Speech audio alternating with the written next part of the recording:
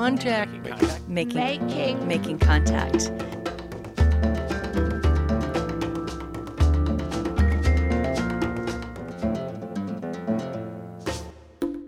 Today on Making Contact, we'll present the documentary Symbols of Resistance, a tribute to the martyrs of the Chicano movement, a reflection on the untold stories of the Chicano movement with a focus on Colorado and northern New Mexico.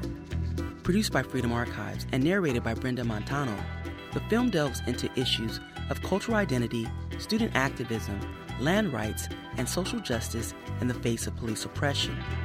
In part one of a two-part look at a history of the Chicano movement in the United States, we'll hear the voices of activists Priscilla Falcon, Kiko Martinez, Ricardo Romero, Deborah Espinosa, Marco Martinez, Joe Martinez, Lenny Foster, Juan Espinosa, Rita Malgares, and Reyes Lopez Tijerina.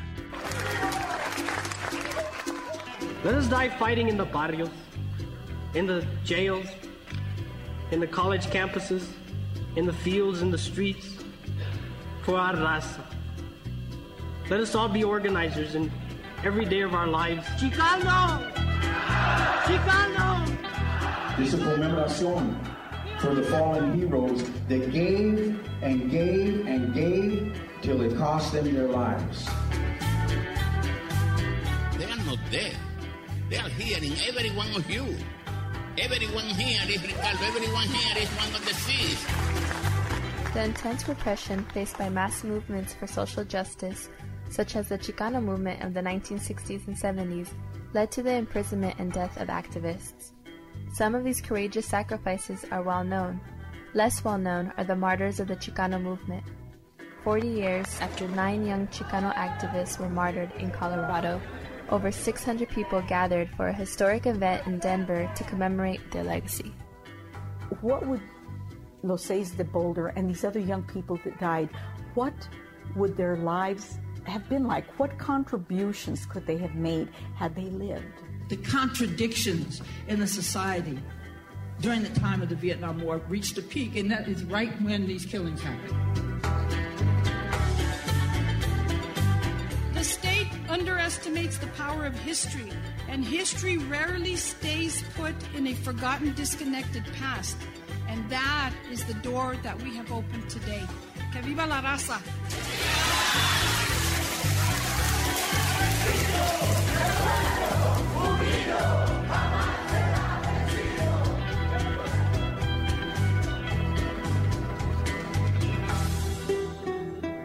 Priscilla Falcon. In thinking about the experiences that led up to the Chicano movement, the 1960s, the evolution of popular struggle, political struggle, I think the communities were in search of identity. They were in search of a place that they could historically claim. Kiko Martinez. The Chicano movement gave us an option. It gave us a different perspective and a different way to dedicate ourselves. We had experienced colonialism. We had experienced the idea that we had been expulsed from the land, that many of us had lost the language. We didn't understand that this was part of a system of oppression. They don't teach you an alternative history. They just teach you the straightforward American version of American history, right? We knew there had been a war against Mexico, but we didn't understand that war involved us. What was really passionate for all of us was the knowledge that we were colonized people. This deeply penetrating prejudice fed us the notion that we were less than, and we were certainly set apart. And that came through in the neighborhoods and in the schools in various ways. Everybody was fed up. Ricardo Romero. We had reached a point where there was no turning back, really, because we had never accomplished anything. We were at the bottom of every aspect of society, economically, educationally, every aspect. We were at the very bottom. And so we decided, okay, we're going to have to fight back, and we're going to have to start showing that we can become a power within the society. Calling oneself Chicano or Chicana recognized a connection to indigenous history and became a way to express a newfound pride in a shared cultural, ethnic, and community identity. You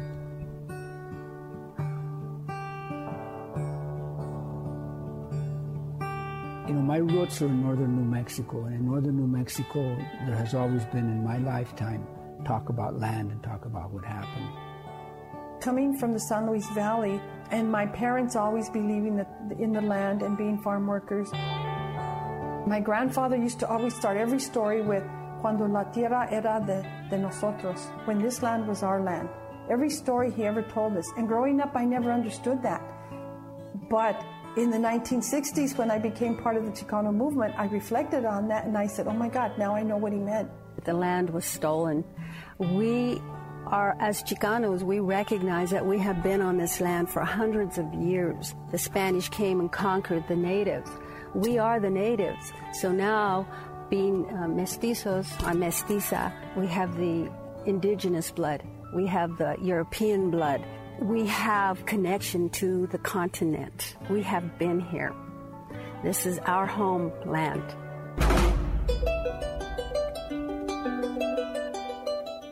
And we began to search for our ancestors and who were they. And that led us back to the indigenous periods, the indigenous times of Mexico. People had been living in what today is called Central America, Mexico, and the Southwest for thousands of years before European conquest. Indigenous peoples created highly organized civilizations such as the Olmec, Maya, Toltec, Aztec, and Teotihuacan that had robust systems of trade, artistic production, architecture, agriculture, as well as writing systems and calendars. Deborah Espinosa. So to have someone now come forward and say, you're indigenous, you are descendants of great people, the Mexica tribes, that was incredible. And it gave us pride for the first time. That was what was so burning. And that's what gave the movement, if you will, the personality or the identity that it had. And we were indignant. We were pissed off that we were lied to, cheated out of our lands, that our families had gone through so much prejudice. We were angry, damn it, and we were going to go to the university and get our educations and go back and make a change. That's what we were there for. And that's what held us all together.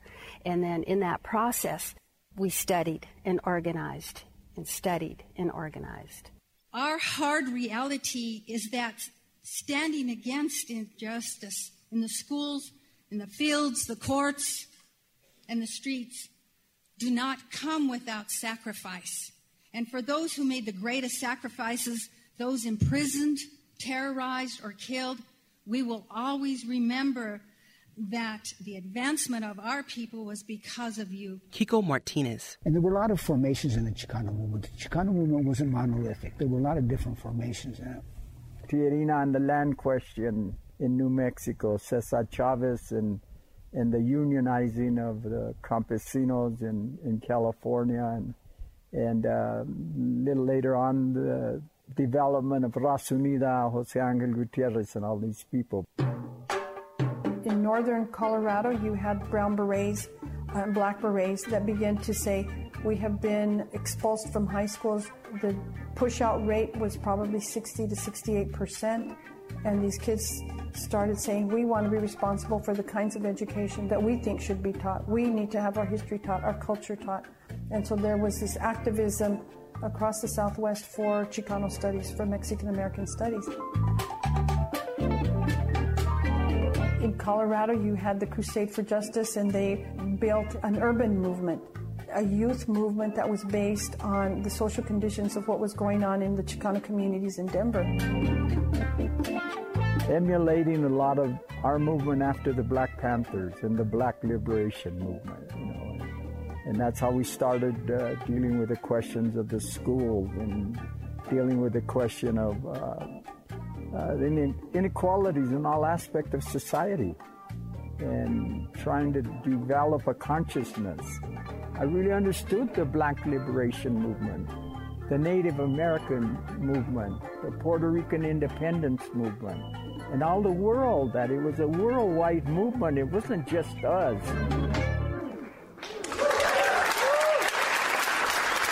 What really sparked the Chicano movement was the whole question of police crimes in our community, you know. And Ricardo Romero. in Colorado, it was a young man that was killed by the Denver police, beat him to death and at the Cowboy Inn in East Denver. And they gave him a real bad beating and killed him. And it was an occurrence that was happening not only in Colorado, but in California and Texas and New Mexico and Arizona, wherever we were.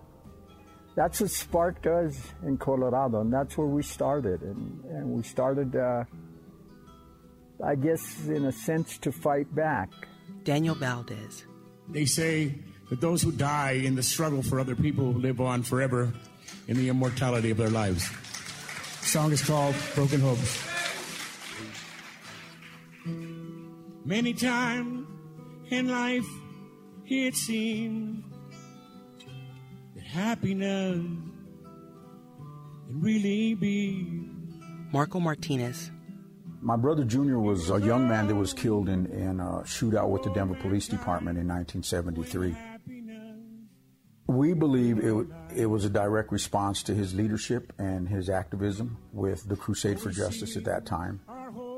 The Crusade for Justice rose to national prominence in the late 1960s and 70s as a result of their work in Chicano communities confronting police brutality, opposing the war in Vietnam, and cultivating youth empowerment. The Crusade created numerous institutions, including a community school called Escuela Tlatelolco, and also developed housing for teachers and organizers. Joe Martinez. My brother Junior, he was always quiet, but don't put up with no kind of guy. You know what I mean? I was more like passive. He was more like serious. He was a serious man when it came to his commitment to the Chicano movement. He was a dance instructor at the Escuela Tlatelolco. He was also one of the original leadership of the Black Beret security group. That's what got him involved with the Crusade for Justice. He was not an outgoing person that wanted recognition, but he was a very solid young man. He was representing the whole community that was being oppressed, and he felt that it was his obligation and his responsibility to defend the Chicano movement and the principles that it stood for. Junior was one of the youth leadership. He was subjected to numerous beatings. He did get beat up many times by the I mean, severely. Severe. One time he got so beat up that we called Corky, and Corky called the lawyers, and they said they didn't have him. Well, they did have him. He was in jail. But they beat him so bad that 2 days later, my mom went to get him out. She couldn't recognize him. She could not recognize him. Her own son. That's how bad they beat him. And he told me that was the last time he was going to take a beating by the police. He would never take another one. And I could remember this day distinctively. We're in my mom's kitchen, and he was leaving. I was leaving. I said, okay, I'll talk to you later, bro. I'm going. He got a brown paper bag and stuck a .38 in a bag. And I said, what are you doing, bro? You going to walk around with that gun like that? And he said, yeah. And I said, what if he had stopped on a humbug? You know that messes with us? He said, well, you know what? If they stop me, it ain't a humbug. They'll stop me because they know who I am. And they're going to beat me again. And I don't want to get beat. Ricardo Romero. So the end result is March 17th, the attack by the police on the terrace apartments that the Crusade had, where most of the teachers that taught at the school lived and some other Crusade members lived in. So, Junior is killed and Mario Vasquez is arrested and along with Ernesto Vigil, and Ernesto shot in the back, and I don't know how Mario survived that because he was in the apartment that was blown up. Marco Martinez. When the altercation came, he had a gun, they had a gun, there was a shootout, he died, a police officer got shot at his hands. We had an autopsy performed by a different coroner that we brought from California, he said that Junior was shot 2 different times with 2 different weapons. So we feel that he was wounded in the original confrontation, but he was cornered in an area across from the Crusade for Justice. And we believe that they finished the job there. Junior confronted police outside of the terrace apartments over the harassment of another Chicano. A shootout ensued and Junior was chased and killed in a nearby alley. This led to a full-scale attack on the terrace apartments, during which an explosion destroyed most of the building. Crusade members defended themselves. Several were shot and injured, and more than 30 were arrested. Many people believe the explosion was caused by the police. Following the raid, the city demolished the apartments. No one was ever charged for the murder of Luis Jr. Martinez. Though we seen our homes broken, we must go. Marco Martinez. The first anniversary for his death, there were over 10,000 people that came in support of him and marched in Denver, Colorado. Junior inspired all the neighborhood and gave them the inspiration to think, you know what, I'm as good as anybody. True revolutionaries are driven by love and the love of his people. And that's what Junior believed in, and he was willing to die for it. For our struggle to be won. For our struggle to be won.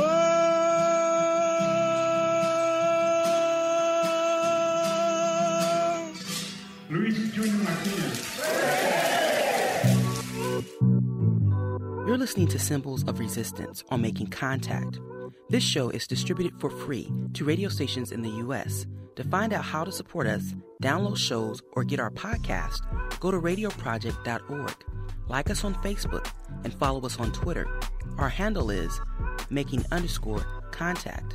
Now back to part 1 of Symbols of Resistance, a tribute to the martyrs of the Chicano movement, a documentary that explores the untold stories of the Chicano movement in the United States.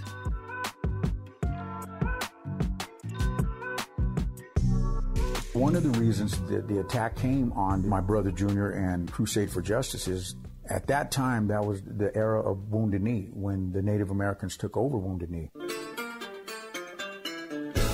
On February 23, 1973, activists from the American Indian Movement occupied the town of Wounded Knee on the Pine Ridge Reservation in South Dakota to protest the corruption of the tribal government and the history of abuse of Native Americans by the U.S. government.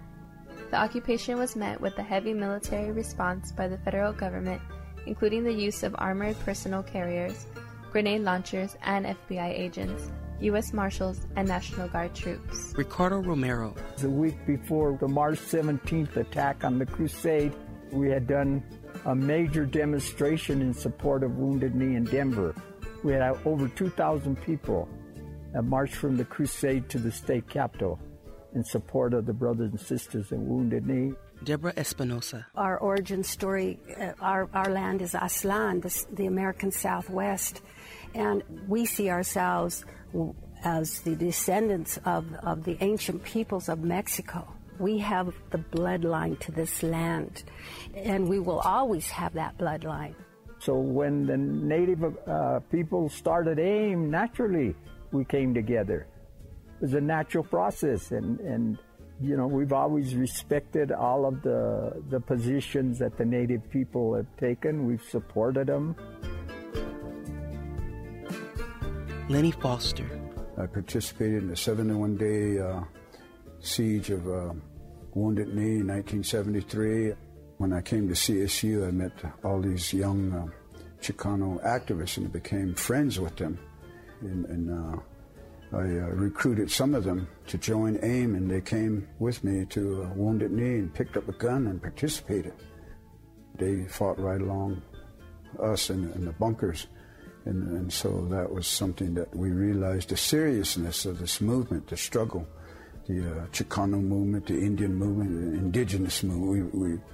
I always say we began a worldwide indigenous movement. Ricardo Romero. You'll see this famous picture where this young Native American has an AK-47, And he says this was sent by the Chicano brothers and sisters from the crusade, and more are coming. Who was flying in the supplies from the San Luis Valley? Rocky Madrid. He got shot and wounded, and he was taking the medical supplies to Wounded Knee. Juan Espinosa. After the occupation had ended, we kind of became part of the Underground Railroad of the American Indian movement. There were American Indians that were wanted for different reasons, and it was the Chicano movement in Colorado that hid these guys out in many cases and moved them from point A to point B, and I'm aware of some of that, let's put it that way.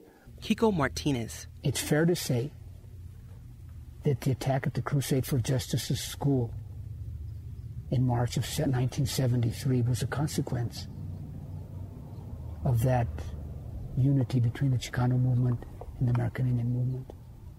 Rita Melgares. I want us to keep in mind that people die twice. Once as mortals and once in memory. I weep when memories are lost. Priscilla Falcone. Probably the biggest thing that we were able to understand at the beginning of the Chicano movement was how we were connected to Mexican history. The understanding of what the Treaty of Guadalupe Hidalgo was. The 1848 Treaty of Guadalupe Hidalgo was an agreement forced upon Mexicans through the brutal and bloody conquest by the U.S.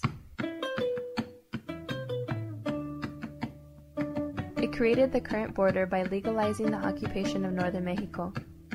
It granted some legal rights to land to some Mexicans remaining in the U.S., but most of these grants of land were not honored.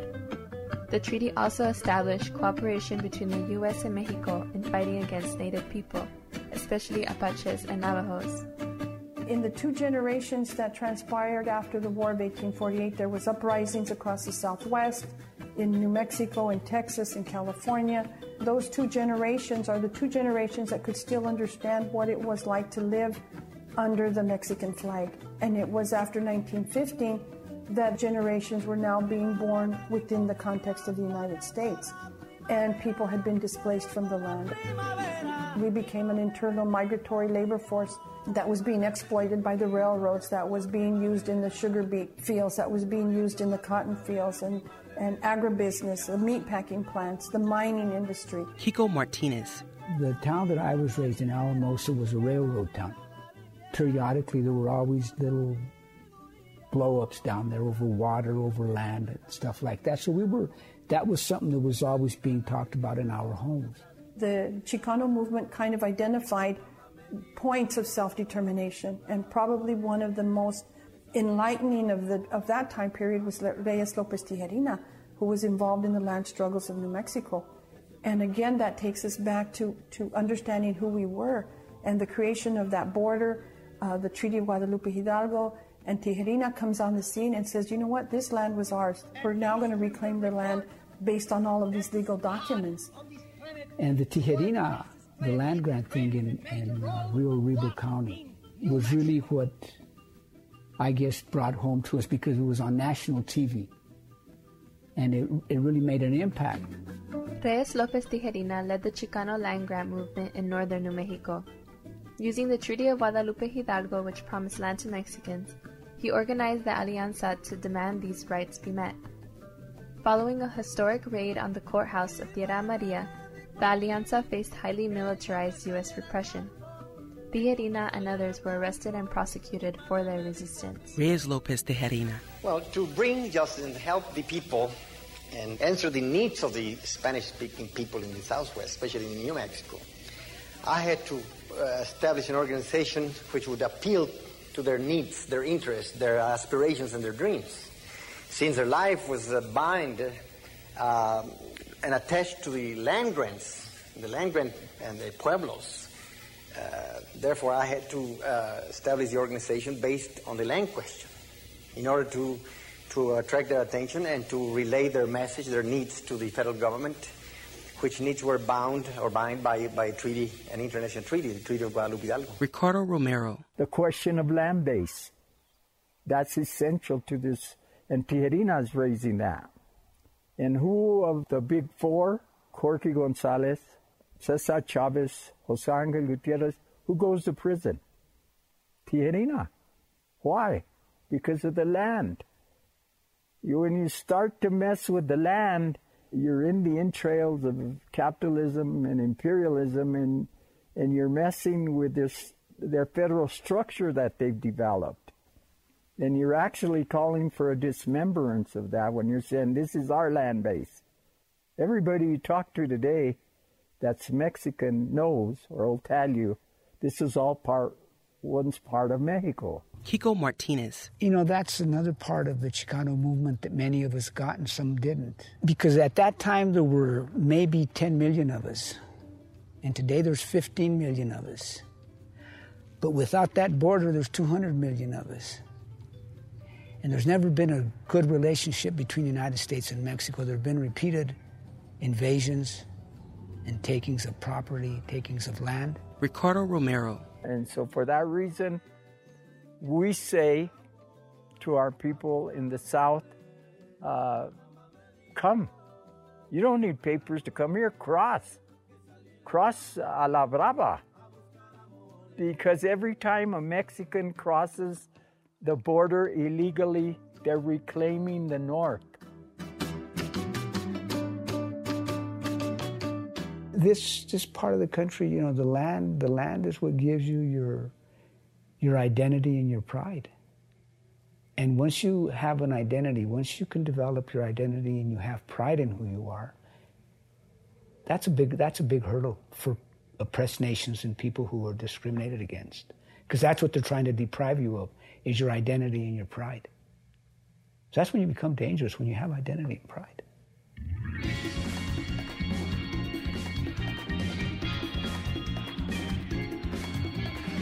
So a new movement is coming. I can feel it. I see it in our youth, because we still haven't reached that pinnacle where we should be at. And it's going to come again. And all of us older people, we have a responsibility to support the younger people. And they're going to create a movement based on their social conditions, their social reality, and they're going to develop their own leadership.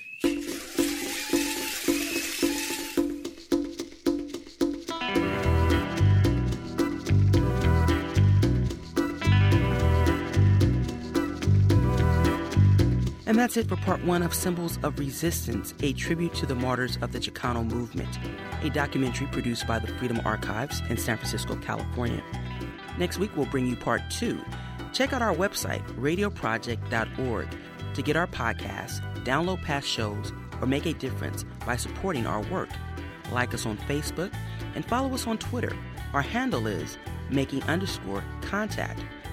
The Making Contact team is Executive Director Lisa Rudman, producers Monica Lopez, Anita Johnson, and Salima Himarani, Associate Producer Aisha Chowdhury, Audience Engagement and Web Coordinator Dylan Hoyer. I'm Anita Johnson. Thanks for listening.